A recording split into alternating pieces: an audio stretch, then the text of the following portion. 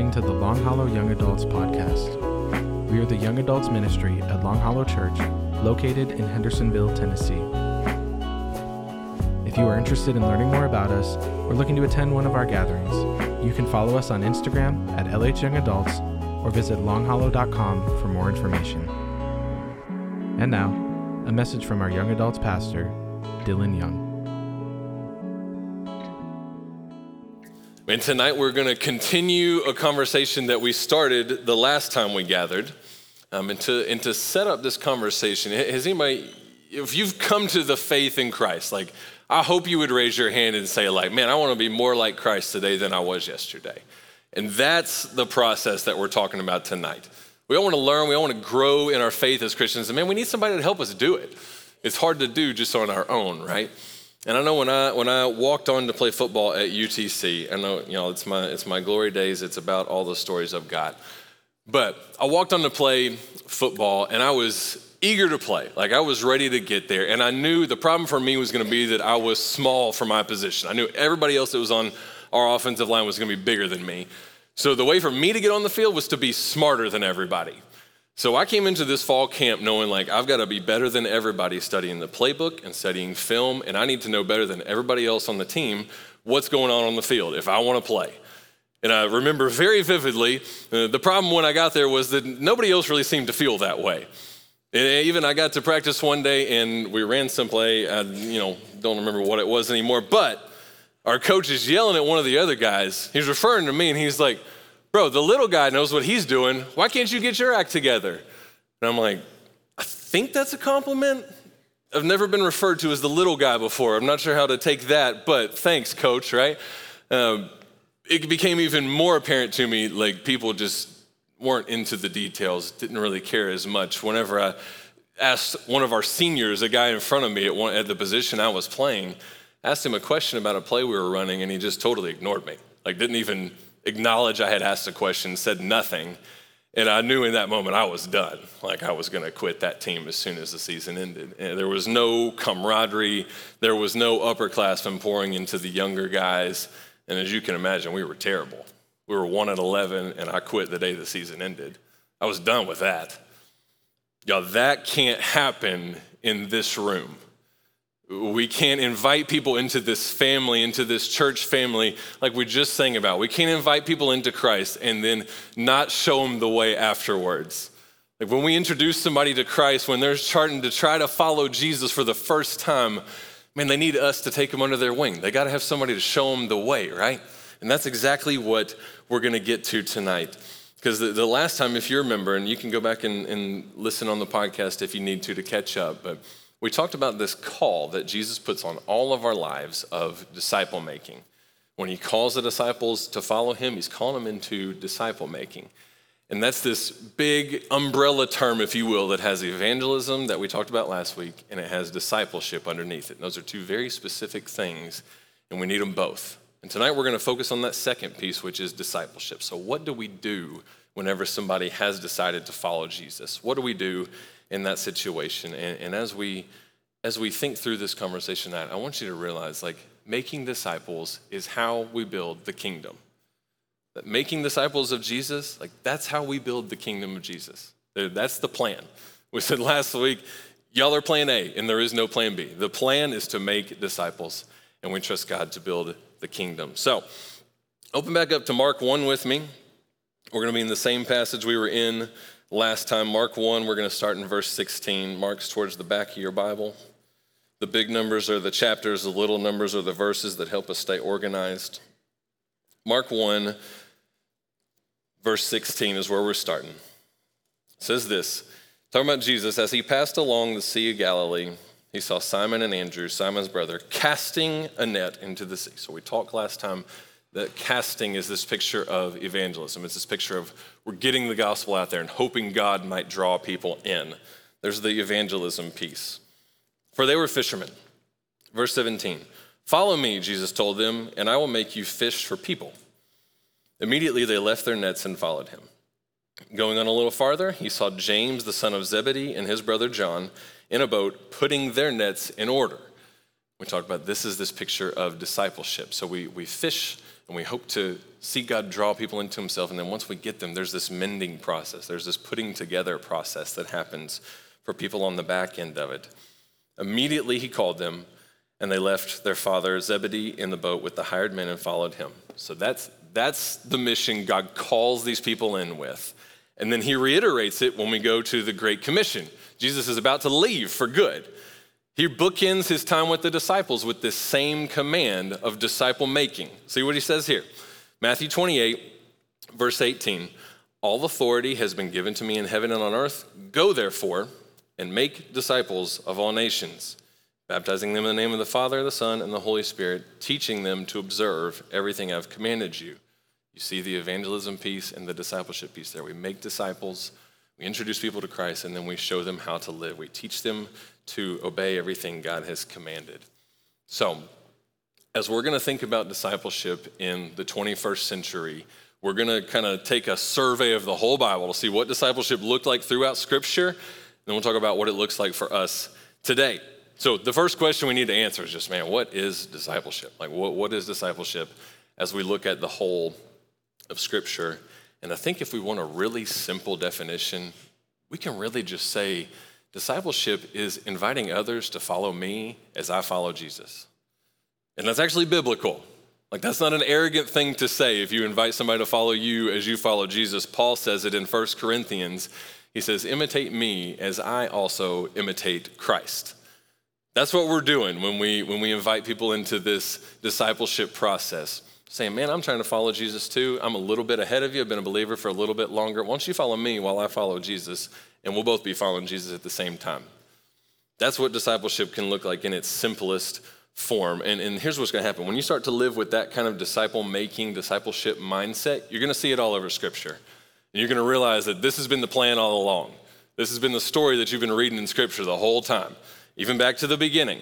You know the story. Adam was supposed to disciple Eve, and we said that he had some flaws in the way he did that. They go on, God tells them to be fruitful and multiply. I think, yes, he's talking about literally having children, passing on their physical DNA, but there's also this passing on of spiritual DNA too. Like, we're going to disciple our children and teach them to follow God as well. Deuteronomy 6, 4 and 5 teaches us we ought to be talking about Scripture all day long with our families. The prophet Ezra, in Ezra 7:10, he says he's determined to do three things: to study the law of the Lord, to teach it, and to obey it. So he's the disciple himself, he's obeying the word, but he's also teaching other people how to do it. Moses disciples Joshua, and he's going to pass on the responsibility of the kingdom to him. He teaches him how to do it as his assistant along the way. Then we see Joshua doesn't do as good of a job as Moses did, and it says there arose a generation that didn't know the Lord. And then I want you to read this one with me. It's 2 Timothy 2:2. It just says this: count the number of generations that you see here in this spiritual family, if you will. And what you have heard from me in the presence of many witnesses, entrust to faithful men who will be able to teach others also. So what you have heard from me, there's two. I want you to entrust to faithful men who will be able to teach others also. There's at least 4 generations there. Paul had to get it from somewhere. He got it from Jesus. So I would argue there are 5 generations of discipleship happening in this one verse. This is a story all along. And somehow we miss it sometimes. I think this might convince you if you're not convinced already. I want you to think about how many times the word Christian and the word disciple are used in the New Testament. So I want you to give me a number. How many times do you think the word disciple is used to describe followers of Jesus in the New Testament? Give me a number. 300, I heard 4. I don't know if that was 4 or 400. Okay, good guesses. Okay, how many times do you think the word Christian is used to describe to describe followers of Jesus in the New Testament? 2. What we got? We got a really low number. Okay. Here's the thing. In the New Testament, the word disciple is used to describe followers of Jesus 276 times. The word Christian is used 3 times. And 2 of those, it's in a negative connotation, where essentially people are making fun of them for being little Christs. I don't think there's anything wrong with the word Christian, but it does make me wonder if it would change things if we thought of ourselves more as disciples. If that's the word we use to describe ourselves. Because I don't know about you, that word feels like it has more weight to it to me. It feels like there's more devotion in a sense in that word. Christian has become almost too easy to throw out there, right? Yeah, we're disciples of Jesus. And a disciple, that word just literally means learner. So a disciple is somebody who is constantly learning and growing. A disciple is somebody who's consumed with this pursuit of the one they're following. We're trying to learn and grow in the way, the one we're following, how they did things. A disciple is somebody that's determined to live the way that his or her leader does. And a disciple is somebody who's determined to make more disciples. So if we are followers of Jesus, then we need to know how he did this. If we're going to try to do things the way he did, then let's see how did Jesus go about discipleship. So what was Jesus's method? And the big 30,000-foot view of this is that he had three main groups of people that he spent time with. So he had the large crowds. You see that the feeding of the 5,000 and the 4,000. You see when he's preaching he says he has big crowds following him. So he's got that piece. He also has this smaller group of people that we know as the disciples. There are 12 of them.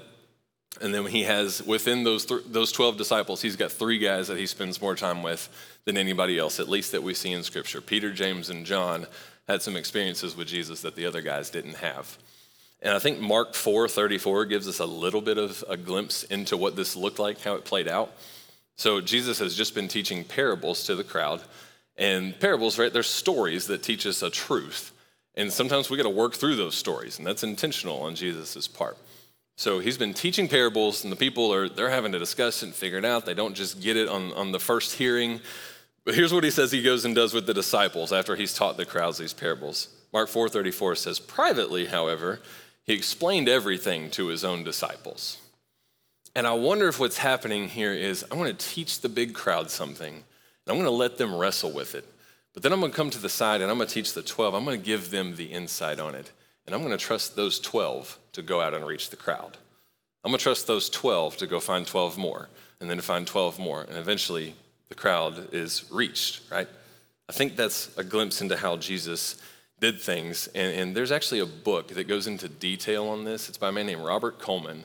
It's a book called The Master Plan of Evangelism, and I think it's an important enough book that we're walking through it with all of our volunteers right now.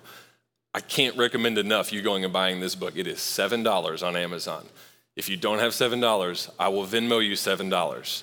I'm willing to skip Ford's next meal for you to have this book. I'll do that for you. I'd sacrifice that for you guys. $7. Here's what he does in this book. He walks through the progression that Jesus took with his disciples to get them ready to take on the whole responsibility of the kingdom. And here's how he did it. And this really works any area of life. It's not complicated.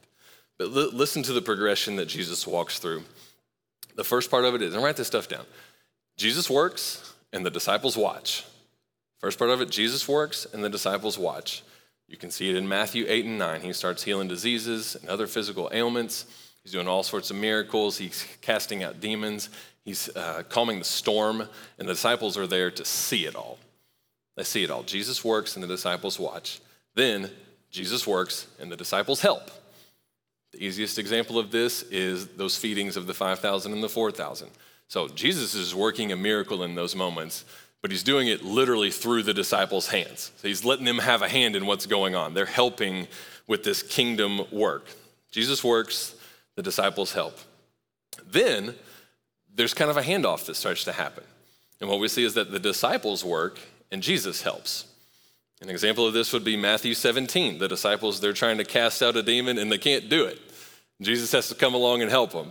So they're learning. Jesus is starting to take the training wheels off in a sense. The disciples work, Jesus helps. And then finally, the disciples work and Jesus watches. Luke 10 gives us an example of Jesus sending out the disciples, actually 72 of them at the time, and they come back and they're reporting to Jesus all that God's doing through them. And at this point, Jesus he's really starting to take his hands off of the ministry, and eventually we know he leaves, right? So that's the progression he uses.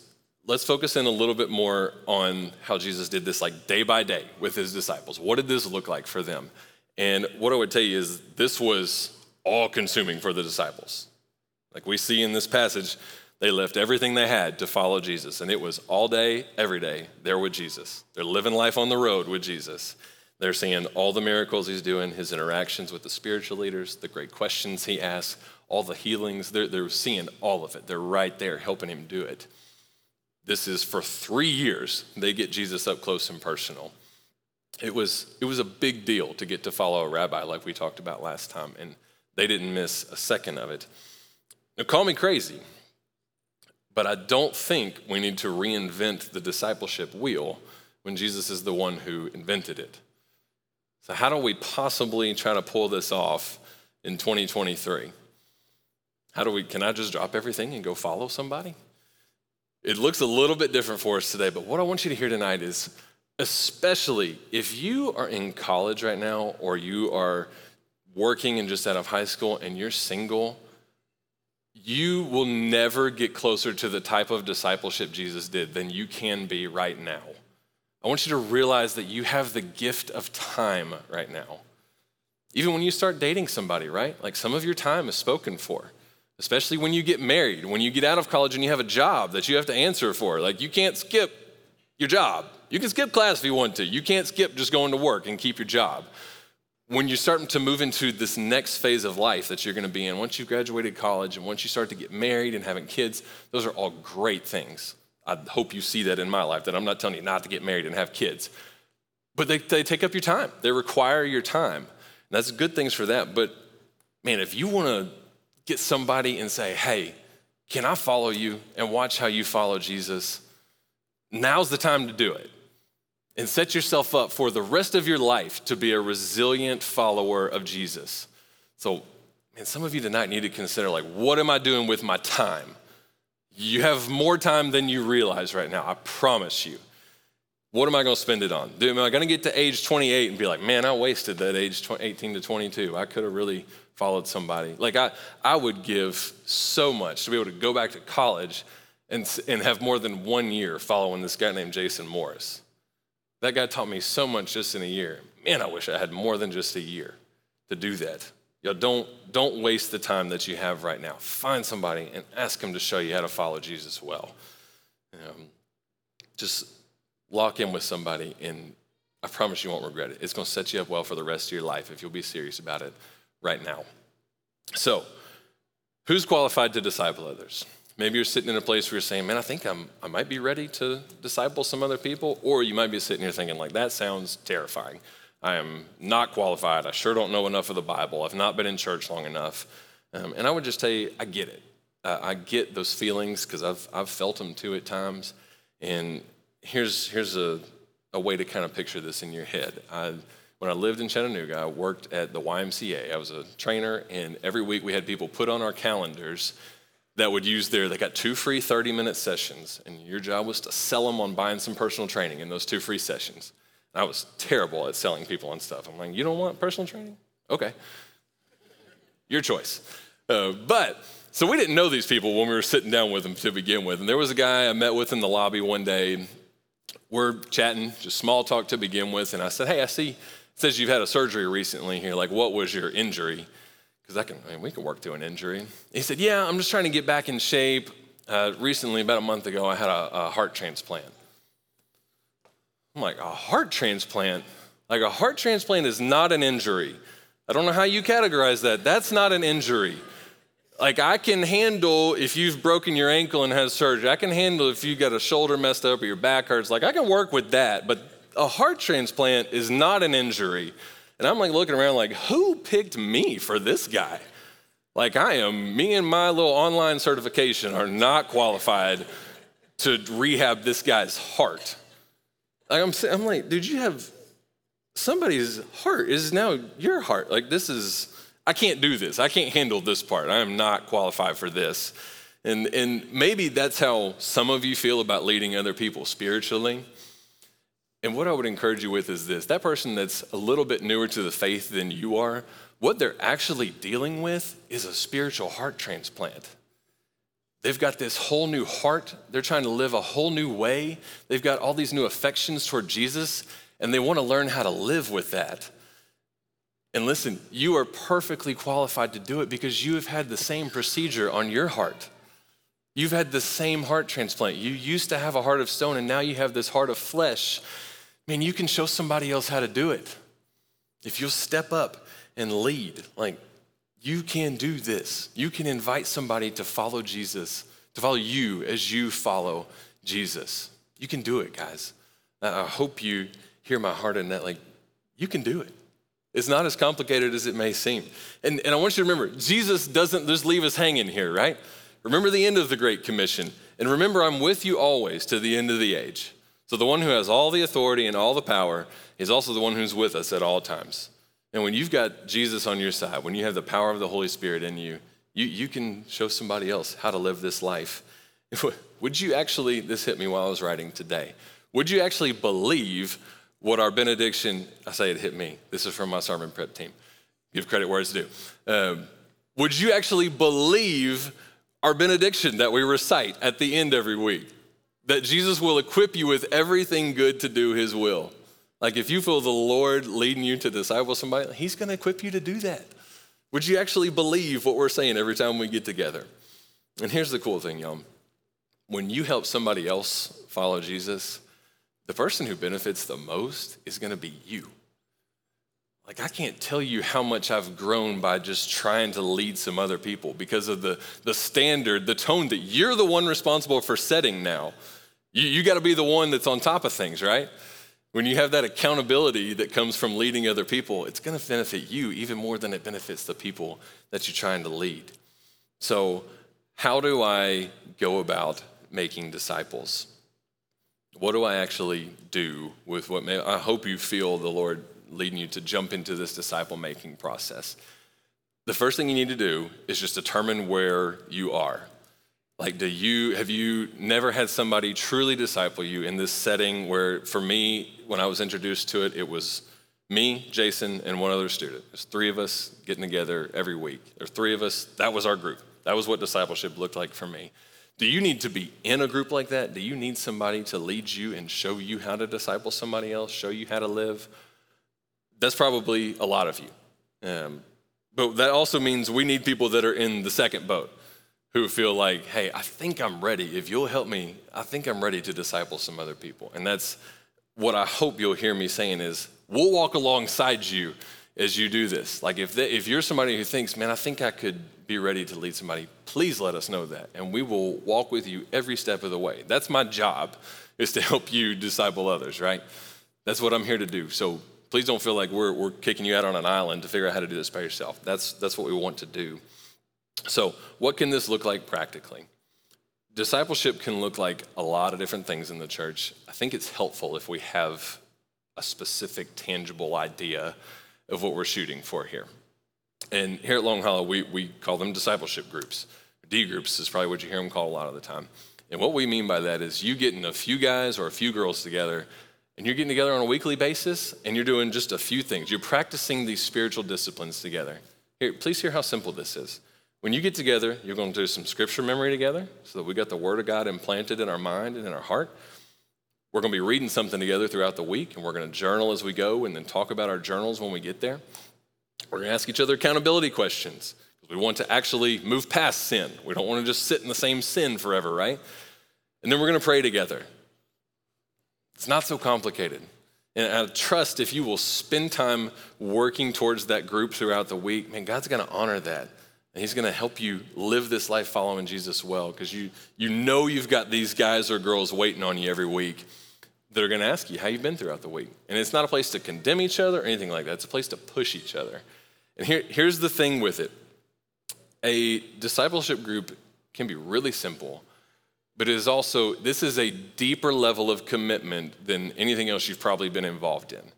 So this is the place where I want you to say, if you get to the point where you're in a discipleship group, you're leading one, you don't miss it if it is at all possible. Because what we're saying is, I'm going to trust that God, over these next 12 to 18 months, however long your group is together, I'm going to trust that God is going to put me in a spiritual greenhouse for me to grow. And I don't want to miss that. So if it's at all possible, you're at the group, no matter what time of day you're meeting, no matter what. Sleepy is not an excuse to miss a group like this. And that's God has a higher standard for us than that, I would say.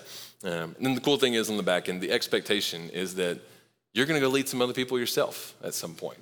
We don't just stay in this group forever and sit in our holy huddle. Like, we're going to go turn around and disciple some other people. That's where this multiplication process comes in. That's how disciple making builds the kingdom. That's how it builds. That's how it grows. We're drawing people in. God's drawing people into this church, into his kingdom, and we build them up to send them back out to make more disciples. And I hope you can see how that's how we can reach Sumner County. That's how we can reach the Nashville area. That's how we can reach Middle Tennessee and beyond. It's through this disciple-making process. Now, a disclaimer. I'm well aware that I just gave you like 2 paragraphs on a process that our church has literally a whole ministry devoted to. It doesn't feel to you probably like it's as simple as 2 paragraphs. I get that. Like I said, that's what we're here for. Please use us. We want to help you along the way to disciple others. So don't shy away from it just because you feel like you don't know what you're doing. Hear me. This is what my group looks like right now. It can be this easy. We meet on Thursday mornings at 6:30 at Legacy Coffee. I got 2 other guys that are in there with me. Right now we are memorizing Psalm 19. We recite that to each other. We are reading through the 4 Gospels this summer. Over an 8-week span, we're reading through the Gospels, 1 or 2 chapters a day. We're journaling about that, talking about when we get together. And then we have some accountability questions we ask each other and pray. That's it. Like God works through the process of those spiritual disciplines.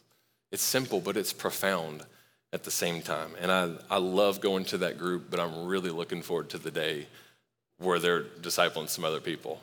Or I walk into the coffee shop and see them meeting with some other guys. That's the really fun part of this. I hope it's something that you'll be drawn to. Hear me, disciple making can happen no matter where you live, no matter what your job is, no matter how much you make, no matter what school you go to. Disciple making is recession proof, it is inflation proof, and we have proof now that it is global pandemic proof. You can do this anywhere, anytime. But is it essential? Like, this sounds good, Dylan, but is it really, is it on the same level as evangelism? Is it on the same level as telling new people about Jesus? Shouldn't we spend our time focused on getting new people into the kingdom rather than spending our time just studying the word together? My answer for that, I get the question, and you'll hear people ask that question. I get the question. I don't think we can have one without the other. I think discipleship on the back end of evangelism is absolutely essential. And I hope you agree with me anyways, but I want to give you an example and a picture to hold on to as we close. Here's the example. A few of you, which I'm very, very proud of you for this story, were at Buffalo Wild Wings a couple of weeks ago and decided going into it that you were going to share the gospel with your waiter or waitress. And the lady that they had there through this conversation actually realized she had started following Jesus recently. And actually, lo and behold, had come to Long Hollow a few times. So this is the part I'm super proud of, because this is not something I taught anybody. This is just y'all doing it on your own. They shifted the conversation to a discipleship conversation. The evangelism piece appears to be taken care of. Let's move on to discipleship. And they were talking about, reading the Bible. Where do we start? Where do I begin with that? And they suggested reading the book of John so that she could just get to know the story of Jesus, the life of Jesus. That's a great place to start. And her response, and do not laugh at this response. If you laugh at this, you have forgotten what it was like when you first started. Her response was, okay, I read John. Where do I find that? Is that a separate thing? She said, is it on Amazon? Y'all, that's incredible. That is a blank slate, new believer that we get the opportunity to welcome into the church and put her under our wing and show her what it's like to follow Jesus. I love it. Seeing somebody who is so new to the faith that they're trying to figure out what the book of John is. That is so cool. And they actually met her Sunday at church the next Sunday after that. She had a daughter who's y'all's age, who hopefully at some point, she may be here tonight, I don't know. That's beautiful. And I want you to think about what would have happened if they'd been like, well, she's a believer. Okay, we're good. We can just talk about our food again. She might still be floundering. She might still be really struggling to figure out what it's like to follow Jesus. Where do I even start? This is a big deal to totally change your life and start following Jesus. It's really hard to just figure out on your own. And listen, the last place we want her to just go, because where are you going to go if you're trying to learn something? YouTube. You're going to go to the internet. I would much rather somebody learn something from you guys than just go to the internet, right? Much better option. So please hear me. We've got to invite that person to follow us as we follow Jesus. And here's the picture I want to leave you with. We are going to the beach next week, and that's pretty much our family's happy place. We go there, and it's so fun with our boys right now. They like the water. They're more interested in being in the sand and playing in the sand, right? And Ford loves building right now. He is all into Magna-Tiles. We had a construction-themed birthday party a few years ago. Bob the Builder was playing the whole time we were there. And he loves building with Legos. And he would sit there and build something all day long if we'd let him. And this is the picture that popped into my head as I've been dreaming about the beach the last few weeks. It's just this. We're probably going to build some sandcastles next week. And I want you to think about the sandcastle building process. If I fill this bucket up with sand, I'm all ready to make some sandcastles. We're going to build this whole fortress. We've dug the moat. We're ready to put the castle in the middle. I fill it up with sand. When I turn that bucket over and I pick it up, what's going to happen? It's going to collapse, right? It has no structure to it. It's just going to be a little pile of sand there. There will be no castle. What's the ingredient that was missing? We need some water. Okay, so this next time, we're going to fill the bucket up with water first. And then we're going to dump some sand in on the back end. We're going to fill it up and fill it up and fill it up so that this sand is as saturated as it could possibly be. I'm even going to let it sit in the sun for a second, harden a little bit, and this is going to be like concrete when I turn over the bucket. Not going anywhere. So I turn over the bucket. I'll pick it up. What happens this time? It's stuck in the bucket. It's still there. You're shaking, and it's just mush in there that won't come out, right? It's stuck inside those walls of the bucket. So what we got to do? We got to get the perfect combination, right? We mix a little sand, we mix some water, we get this blend going in there. When you get the right blend, you're going to turn this bucket over, and you're going to pick it up, and you got a castle right there. Here's the cool thing that you can do at that point. You can trust that castle. You can go build another castle and put it on the left. And then you can go build another castle and you can put it on the right. And pretty soon what you're looking at is a whole kingdom. You got a whole kingdom in front of you when you build it the right way. Friends, evangelism and discipleship are wonderful in and of themselves. But if we go about and share the gospel with everybody we know, invite them into the church, and then we never teach them how to live, man, they're in real danger of their faith collapsing. We've got to show them how to live. And if we only do discipleship, if we circle up and we study the Bible and we pour in knowledge and we pour in knowledge and we pour in knowledge, eventually we're going to be years down the road and we're going to realize that we were so stuck inside the walls of the church that nobody outside it even knows the name of Jesus. We can't afford either of those scenarios. We've got to have both to build the kingdom. We've got to go tell people about Jesus, and we've got to go show them how to follow him on the back end. We can't afford, there's too much at stake for us to risk just doing one or the other, to stay just in whichever one you're most comfortable with. We got to step out of our comfort zone and do both. So, man, when you hear Jesus call you, when he tells you those two words, follow me, and you answer that call, man, would you answer the call to make disciples and build the kingdom in the process? Let's pray. Father, thank you that you even gave us discipleship ourselves by sending your son. You had given us your word, and then you sent us your son to show us how to live. You started the whole process, God. I pray that we would believe that that is our call, that we would take seriously the process of showing new believers how to follow you. And I pray that even tonight you would show people where they're at in that process, that you would show them if they need to go follow somebody or if they need to step up and start leading some others. God, would you open up our calendars so that we can fill it up with things that honor you, with things that help us grow, and would we be mindful of the time that we spend on everything? Lord, would you help us to get out of in front of the TV, to get off of our phones, and to spend time following somebody who's following you, or showing somebody how to follow us while we follow you. Lord, don't let us be satisfied